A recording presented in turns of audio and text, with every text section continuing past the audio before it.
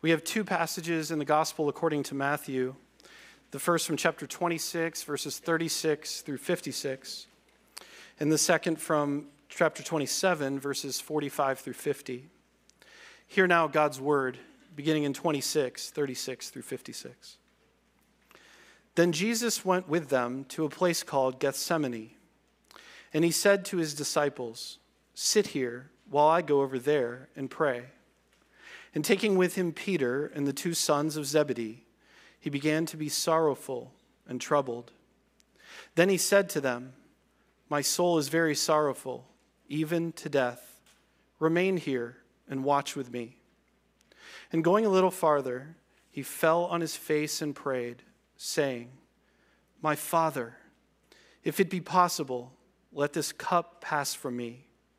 Nevertheless, not as I will, but as you will."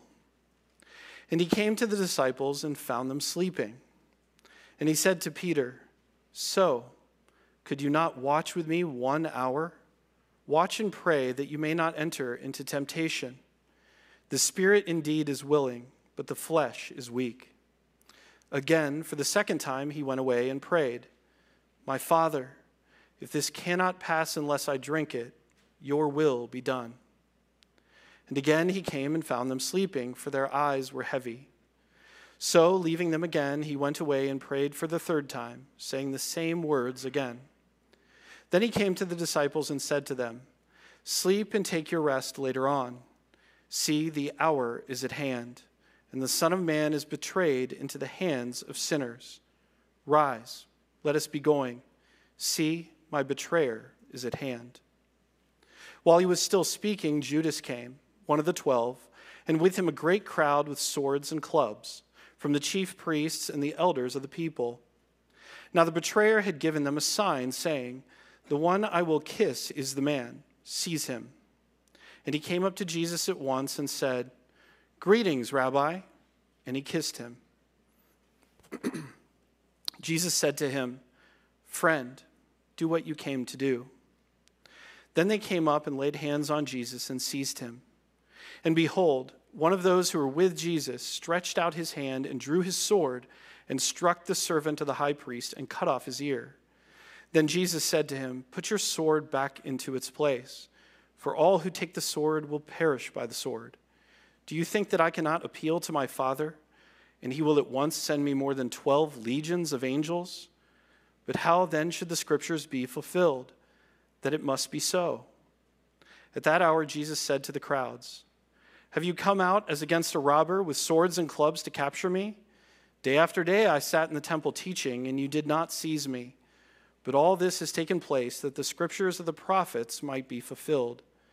Then all the disciples left him and fled. And continuing in Matthew 27, 45 to 50. Now from the 6th hour there was a darkness over all the land until the 9th hour. And about the 9th hour Jesus cried out with a loud voice, saying, "Eli, Eli, lema sabachthani?" That is, my God, why have you forsaken me?" And some of the bystanders, hearing it, said, "This man is calling Elijah."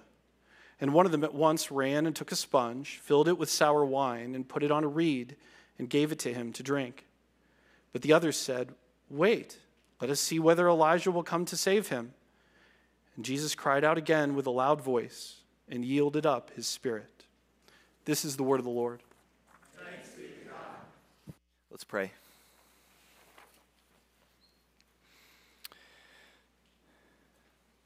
O Father, whose will it was that your Son would bear the weight of sin on the cross, send your Holy Spirit to us, that by gazing into this wondrous mystery, we might be assured of your great love.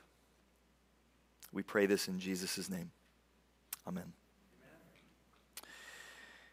If you look at the chapters leading up to this passage in Matthew chapter 26, after the triumphal entry, you will see nothing but conflict. The last week of Jesus' life, the beginning of it as he enters into Jerusalem is magnificent. And there are people who are cheering him on, and there are palms laid down for him because he's a king, and the crowds are loving him. And from that moment on, there's nothing but conflict. And one thing after another he is faced with. Now, most of us do not enjoy conflict. Some of us who do are perhaps borderline sociopaths. Most of us do not, because conflict is exhausting, and that doesn't mean it's not healthy. There are times when we need to enter into conflict, but Jesus in this week, nothing but opposition and rhetorical traps on the part of his enemies and clashing.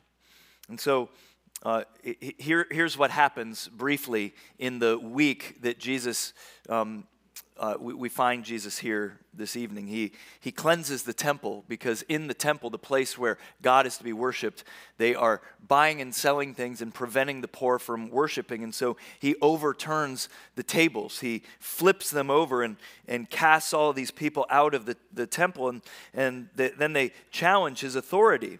They ask him, what authority do you have to do these things? And he tells several parables. He tells the parable of the two sons. And he says that if you had a son, one of them, when you asked them to go and work in the field, said, no, I'm not going to go, and then did it. And then another son who said, yes, I'll do it, and did not go. Which one would you prefer to have? And then Jesus says, in answer to that, truly, I say to you, the tax collectors and prostitutes will go into the kingdom of God before you religious leaders. Because, of course, they were like the other son that said, oh, I'll do it, I'll do all these things, and does not do them. There's the parable of the tenants, where there's an owner who has land and rents it out, and the tenants who are working the land, they kill the son of the owner who comes to collect the rent. There's the parable of the wedding feast, where those who are invited to come, they don't come. They're the ones who were supposed to be there, and they don't come. And so the guy giving the feast, he invites people in from the street. And all of these are in reference to the religious leadership of Judea, and their failure to do what they were supposed to do, and that is to be a light to the rest of the world. And so then Jesus tells these 7 woes to the religious leaders. And if you think Jesus is always meek and mild, you are wrong. Read Matthew chapter 23. Woe to you, you Pharisees and teachers of the law. You're like whitewashed tombs. You are hypocrites. You are a bunch of snakes. Those are the things he says to them. He then laments and weeps over Jerusalem. He says, how often would I have gathered your children together as a hen gathers her brood under her wings, and you were not willing. He teaches about the end of the age, that there is tremendous conflict coming. There will be tremendous suffering, earthquakes and war and false prophets and lawlessness. And then he teaches these judgment parables after that, the parable of the talents. What do you do with what you have been given, and the sheep and the goats? And in chapter 26, after all of this back and forth, the religious leaders are ready to kill Jesus.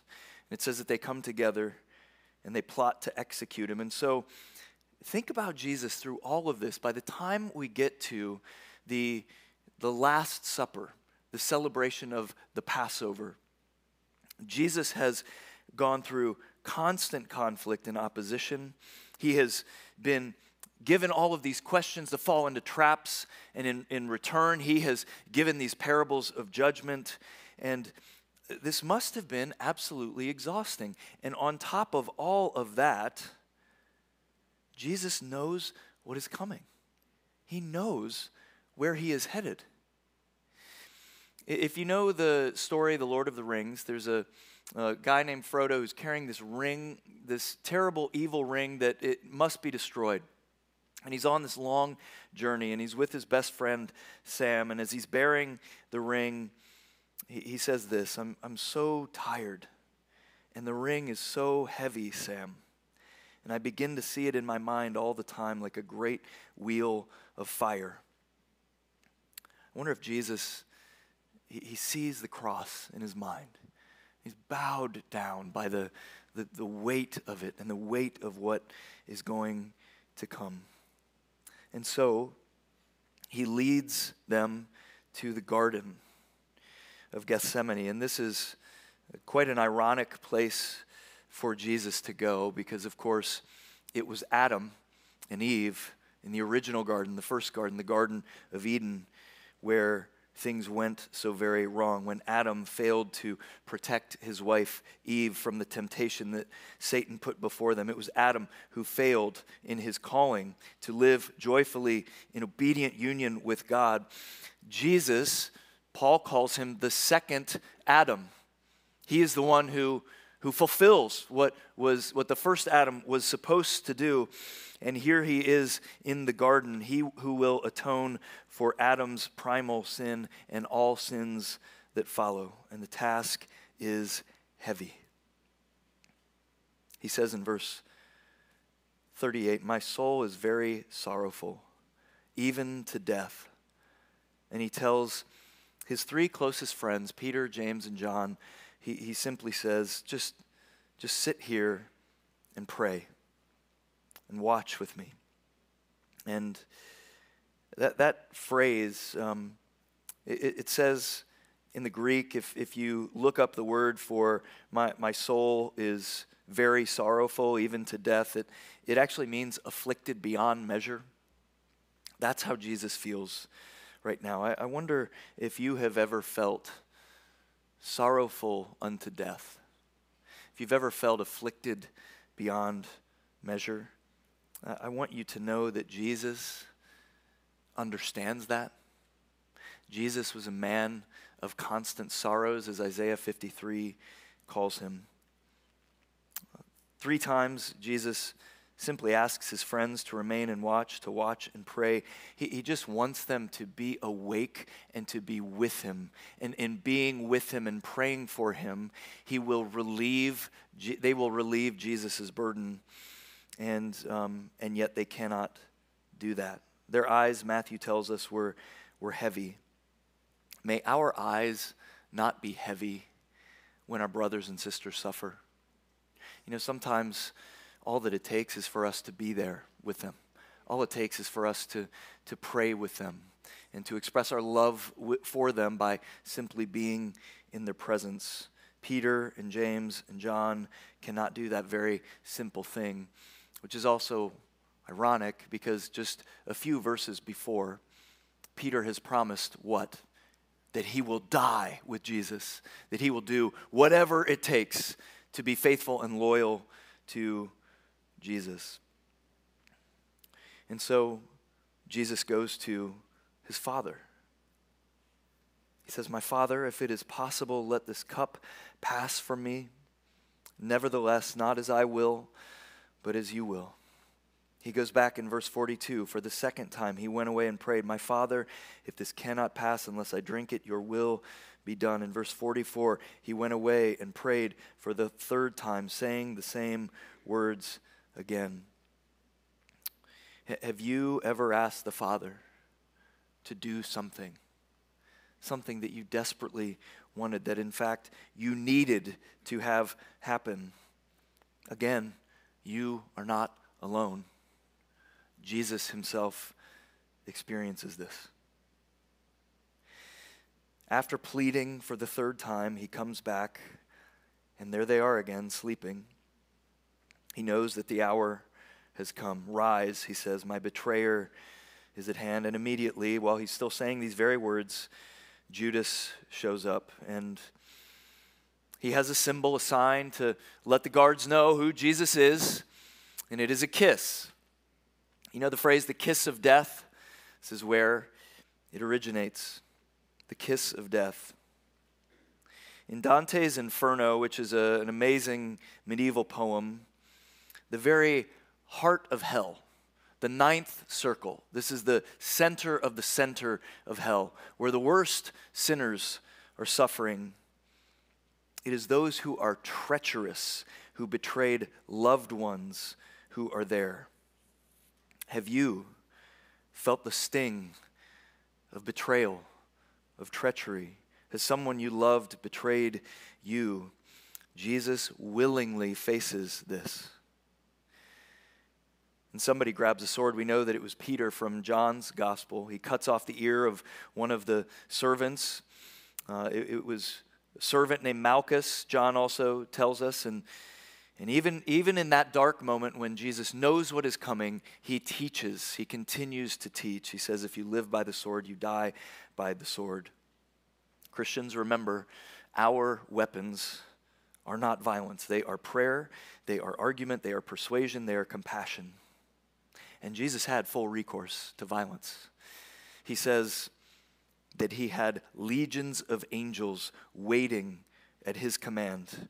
You know, a legion was 6,000 troops.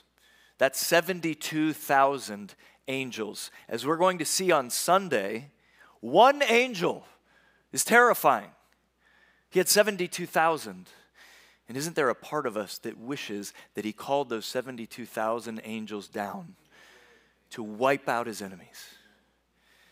And yet, had that happened, who would have been the recipients of that rightful judgment?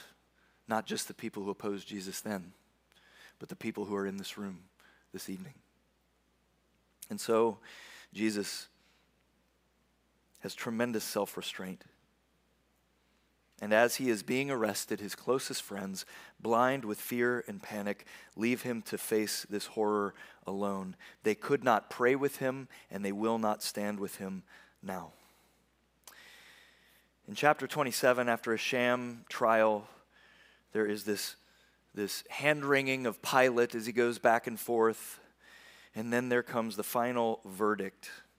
And he is mocked, and he is scourged. The scourging was a horrific ordeal, pure physical torture. They would use a cat of nine tails, this whip that had bits of rock and glass glued to the ends of it, and the whip would wrap around the victim's body, and they would pull, and ribbons of flesh would come off.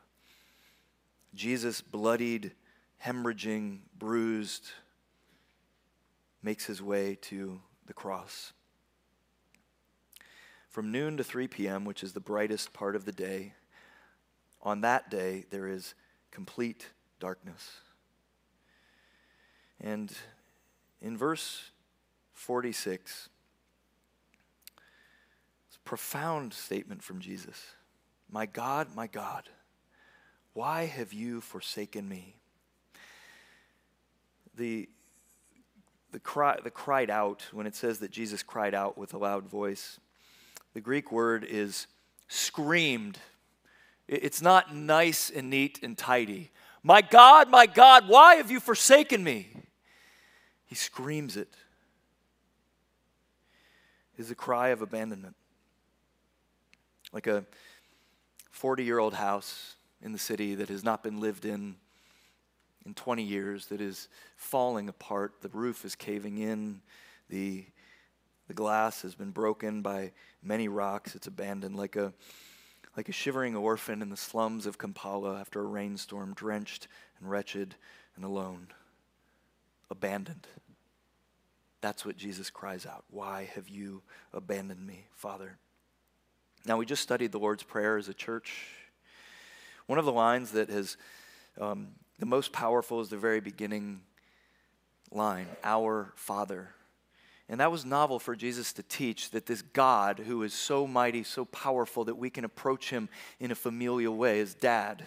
That was what he taught his followers to do. And Jesus used it all the time. He says, all things have been given over to me by my Father. He says, no one knows the Son except the Father, and no one knows the Father except the Son, and any to whom the Son chooses to reveal him, in John. In Gethsemane, he has just prayed, my Father, if it is possible, let this cup pass from me, 3 different times. And here the cry of abandonment shifts. This is the only time that Jesus uses this language when he prays, God. God the other. God the one who is, in this case, absent. Jesus cries out as many, many, many before him and after him have cried out in agony, not to a familiar Father, but to a God who seems utterly indifferent. Jesus was soaked in the scriptures. He knew them back and front. He's quoting Psalm 22 when he says this, my God, why have you forsaken me? And it says, why are you so far from saving me from the words of my groaning? Oh my God, I cry by day, but you do not answer, and by night, but I find no rest. Later in Psalm 22, I am a worm and not a man, scorned by mankind, despised by the people. All who see me mock me. They make mouths at me, they wag their heads. He trusts in the Lord. Let him deliver him. And this is exactly what Jesus embodies here. He embodies Psalm 22, this cry, this lament. But note also that the man who has been close with the Father from eternity past and throughout his earthly life, he does use the word God, but notice the possessive adjective, my God. Jesus has not lost hope. He does not ultimately despair. He still says, my God. The God who does not answer in this moment. He is still present, even in what feels like complete and absolute absence. I want you to remember this, Christian. Remember this, that no matter how bleak, no matter how desperate your situation is, no matter how much you are suffering, the God who seems absent is in fact present.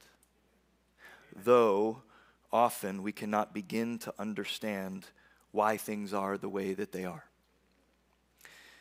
This is a man named Andrew Brunson and his wife Noreen. Brunson is a pastor in our denomination in the EPC. He was a missionary to Turkey for a long time. He left in the mid-90s to go and be a missionary. He planted churches in Turkey. He was there for over 20 years. And he was working for Jesus. And shouldn't we expect, if we're working for Jesus, things work out really well, right? Well, in 2016, he was suddenly, out of the blue, arrested as a suspected terrorist. And I've met Andrew Brunson. He is not a terrorist. And everyone knew he was not a terrorist, yet he was rounded up and put in jail. And he thought he would get out right away. He languished in prison for 2 years. He had no idea if he would ever get out. He missed his daughter's wedding. And on October 12th, 2018, he was officially convicted of his crime, and in the same day was released from prison. It was bizarre, and he flew home as quickly as possible. His wife, Noreen, spoke last year at our annual conference, and this is what she said. She said, there's so much more about God's ways that we don't know. And even though we go through things we don't understand as we are going through them, and there are a lot of questions, in the end we will see that he was for us, that he is good, and that his ways are better. Amen. And we know that, don't we, brothers and sisters? Yes. We know that that is true. We do not know that that is true because everything works out well according to how we want it to work out. We know this is true because of what happened on this night. We know that this is true because God has dealt with our sins graciously, and it is true that our sins must be dealt with. Richard John Newhouse put it this way: our lives are measured not by the lives of others, not by our own ideals, not by what we think might reasonably be expected of us. Our lives are measured by who we are created to be, and the measuring is done by the one who creates. The judgment that matters is not ours, but God's, who alone judges justly. And in the cross, we see the gravity of our sin. If you tonight are struggling because you are comparing yourself to someone else and you feel like you fall short, and you just wish that you had more of one thing or another, I want you to know that you are not measured by those things according to the only one who judges. You belong to the living God. Amen. He alone judges justly. Yes. And he has one thing for you to do and one thing only, and that is to live joyfully in response to all that he has done for you. Amen. It is to be faithful to him. It is to strive to grow in your faith in Christ. And here's what else is true, Christian, brother, sister. We may feel like the sins that we commit are not so large. The cross is evidence to the contrary. We need to deal with sin. The only way that we will not eternally deal with sin is through the cross of Jesus Christ. And in the cross of Jesus Christ, we see the gravity of our sin. And in the cross of Jesus Christ, we see that God will go, he will stop at no barrier. There is nothing that will stop him from redeeming his children. Brothers and sisters, at the cross of Jesus Christ, we have been redeemed. We have been forgiven. The battle was finished. It has been accomplished. You and I are the very sons and daughters of God. And no matter what comes, know this: God is for you. He is never against you. Brothers and sisters, we have been forgiven. Jesus finished the job. Let's pray.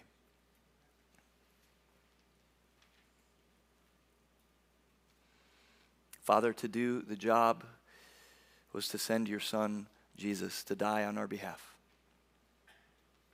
We are so very grateful that he did. Jesus, thank you. Though you desired to have the cup pass from you, you did not veer from the path that led to Calvary. We thank you for your death on the cross. We thank you that you too know what it is like to feel alone, to feel despair, to feel anguish. You know what it is like to be opposed at every turn. You know what it is like to be abandoned. Lord, I pray this evening for all of those who are facing despair and abandonment, who are facing death. I pray that you would bring comfort and peace. I pray that you would help us to trust that no matter what comes, we can know with absolute certainty that you love us, that you are for us, that you are not against us, that you have rescued us from that which we needed rescue the most, our own sinfulness. We praise you this night. In Jesus' name, amen.